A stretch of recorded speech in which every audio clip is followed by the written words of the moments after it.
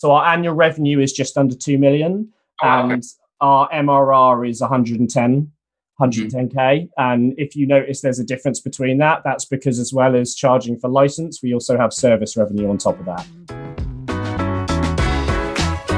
You are listening to Conversations with Nathan Latka, where I sit down and interview the top SaaS founders, like Eric Yuan from Zoom. If you'd like to subscribe, go to getlatka.com. We've published thousands of these interviews, and if you want to sort through them quickly by revenue or churn, CAC, valuation, or other metrics, the easiest way to do that is to go to getlatka.com and use our filtering tool. It's like a big Excel sheet for all of these podcast interviews. Check it out right now at getlatka.com. What's up, guys? My guest today is Tom Gibby. He's the co-founder and CMO of The Bot Platform, a no-code enterprise software solution that empowers people to build a better employee experience on internal communication platforms such as Microsoft Teams and Workplace from Facebook. Tom, you ready to take us to the top? Absolutely. Well, okay, so tell me more about this. What are people paying for this? They are paying for the ability to easily build their own work tools. So using the Bot Platform, our customers can easily build their own bots, bespoke work applications, digital assistants, and automated workflows. As you said, they can connect these to the internal communication channels that their staff are already spending their time on. So this might be Microsoft Teams that has, 250 million plus users. It might be channels like Workplace on Facebook, which is an amazing product that has been built by the team over at Facebook. Or soon to be any web-based interface they want using one of our API interaction endpoints that will be. So who are you selling to? HR? Yeah, we are selling to employee experience professionals. So that's HR, internal comms, people, HR teams, that kind of stuff. And what are they paying on average per month to use the tech? So it ranges. We base our license fee. It's like a 12-month license fee, and the price they pay depends on the size of the company. We have some customers that pay us $1,400 a month, all the way up to others that are paying upwards of $15,000, $20,000 a month. Is that your biggest customer, $240,000 a year? Yeah. Wow. Okay. Interesting. When did you launch? What's the backstory? Backstory is interesting. So we launched in 2016, but at the time we were actually focused more on messenger bots, like, the whole chatbot craze from a few years ago. So we were actually an original messenger launch partner. We launched one of the first bots on Facebook Messenger. It was actually the first bot for the music industry for one of the biggest DJs in the world.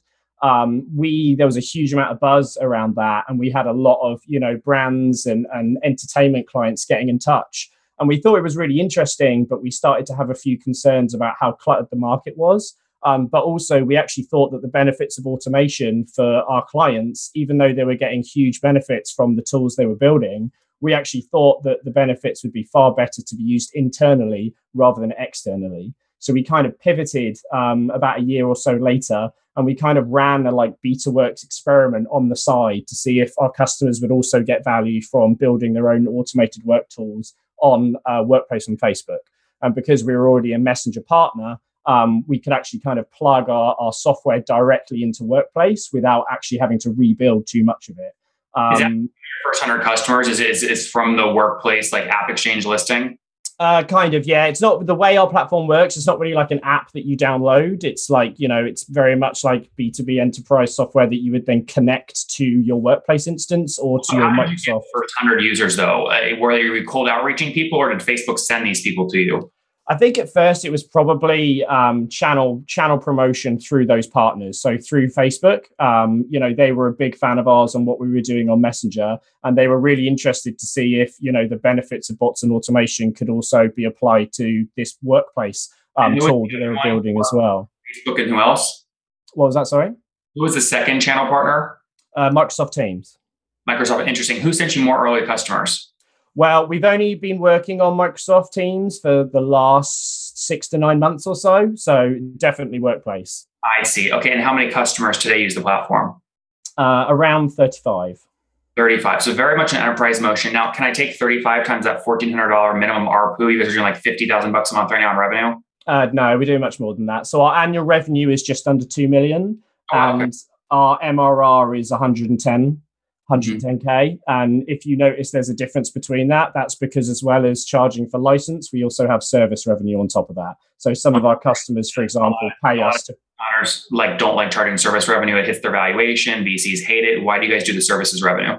We actually find that for some of our customers, they might be a bit time poor. They maybe have an urgent use case that they want to launch. And so if they want to pay us a bit of money to help build that for them, that means that we can get them off to a quicker and better start. So we actually find that in the instances where some customers pay us a bit of money to build a couple of bots for them at the beginning, they get some really good success stories really quickly. That also then gives them a bit of time if they have some urgent use cases. They don't need to worry about learning how to use a new platform, a new tool. They can let us do that for them while simultaneously training their team. And then within a few weeks, when they're much more comfortable with using our platform themselves, they can just go off to the races and build whatever they want.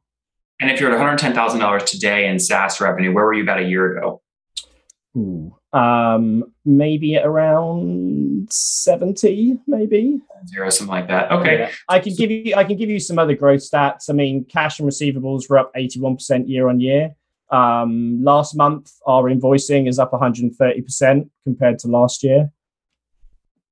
Yep. Interesting. Talk to me about capital. Have you guys raised or you're bootstrapped? Bootstrapped.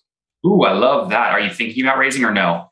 We toyed with the idea of raising about a year, about 2.5 years ago, maybe. And we actually decided that it might be much more valuable for us to spend that time that we would invest into raising to just invest into growing the business and trying to generate sales. And that's what we did. And it worked out. So, yeah.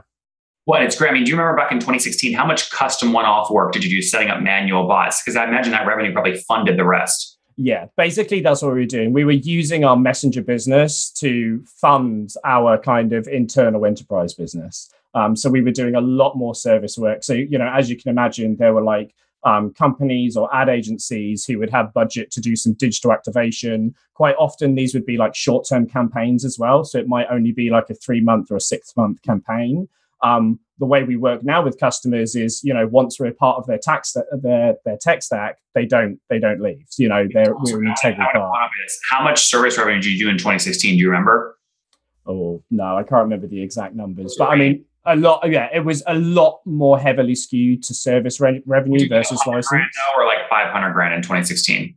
It's probably closer to $100,000 than $500,000 back then. So $100K like professional services, building these custom bots. You use that to fund the internal development of the SaaS tool. Now the SaaS tool is 1.2 million run rate, and you're doing about $800,000 a year in professional services. Yeah, that's great. Interesting. Okay, so bootstrapped, which we love. Talk to me about the cap table today. How much do you still own?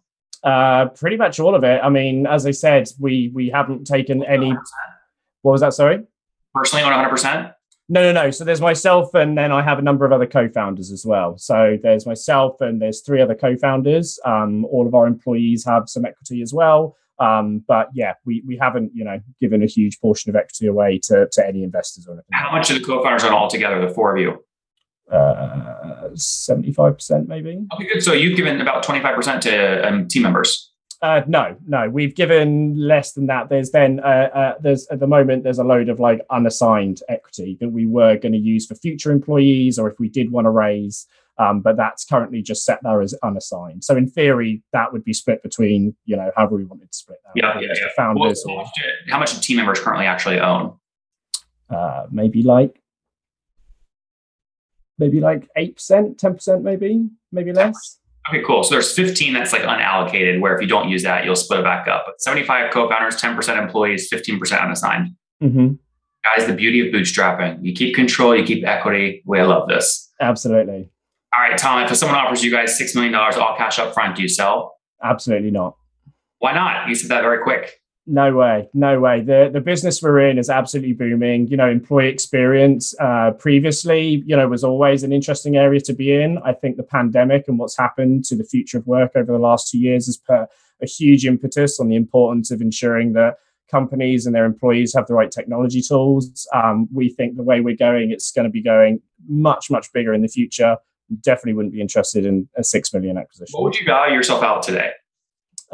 We did a very small fund a while ago, and I think that officially raised us at 4 million. That officially valued us at £4 million. How much did you raise?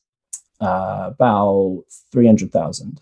Okay. So 300, and that was last year? No, that was like 4 years ago, maybe. Okay, got it. So you're not fully bootstrapped.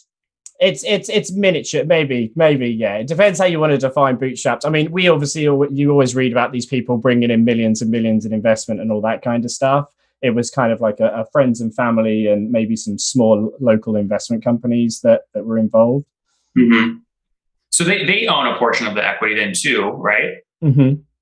So what would that fall in? You just told me 75% of the founder, like where would they fall in? So I think that at the moment, if I brought up the cap table, would probably be maybe 10%-ish or maybe a bit less. Got it. So employees own 10%, they own 10%, the investors, and then you guys basically own the rest. Yeah, but some of that 10% for employees isn't allocated yet. So that then means that when we're bringing on future hires, for example, that there's still a portion in there that we can assign to them. How many on the team today? 16. 16. How many engineers? 5. Okay. And any sales reps that carry a quota? Yes. So we have 3 sales reps and we're hiring at the moment. How do you figure that out? If I apply right now for that role, your open AE role, what quota are you going to give me on day one?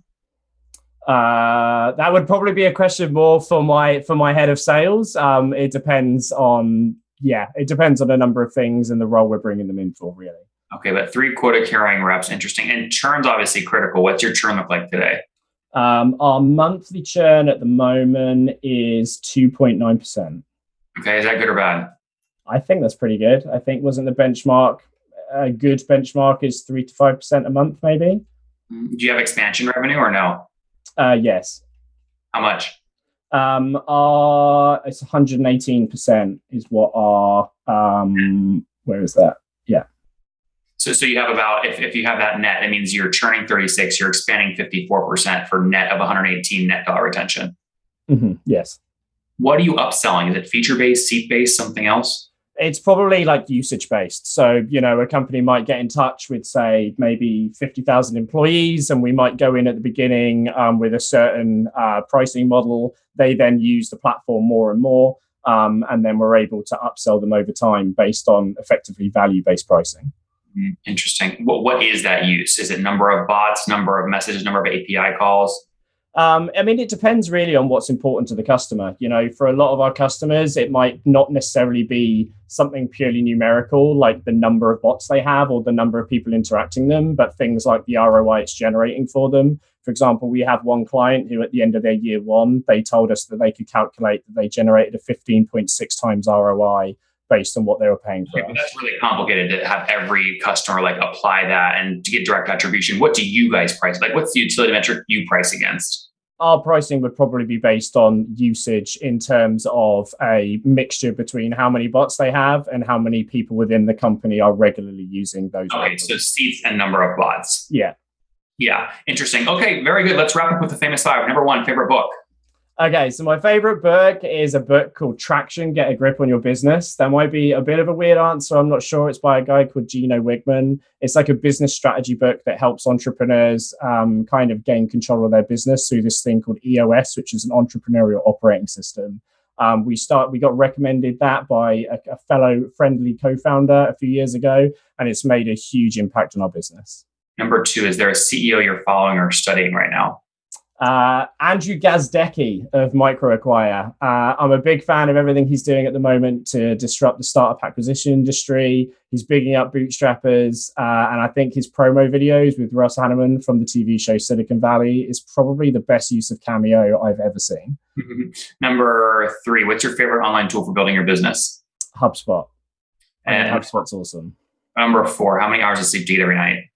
That depends. Maybe weekdays, probably about 7. Weekends, I try and have a bit more sleep, maybe 9, unless Arsenal have an early game in the morning, in which case I'm probably up by 7 a.m. and miserable by 9 a.m. Okay, fair enough. And what's your situation? Married, single, kids? Married, no kids. No kids. How old are you? 36. 36. Last question. Something you wish you knew when you were 20? Buy Bitcoin, Apple, and Tesla stock and never sell. Guys, there you have it. The Bot platform launched in 2016, did about $100,000 in consulting revenue before scaling their SaaS business. Today, that SaaS business does $110,000 a month, up from $70,000 a month just a year ago. But the full business does about $2 million a year right now. About $800,000 of that is consulting revenue, 1.2 pure SaaS. They've only raised $300,000 back in, call it 2018, at a $4 million valuation. Founders still in the majority of the business. Tom, thanks for taking us to the top. Thank you very much.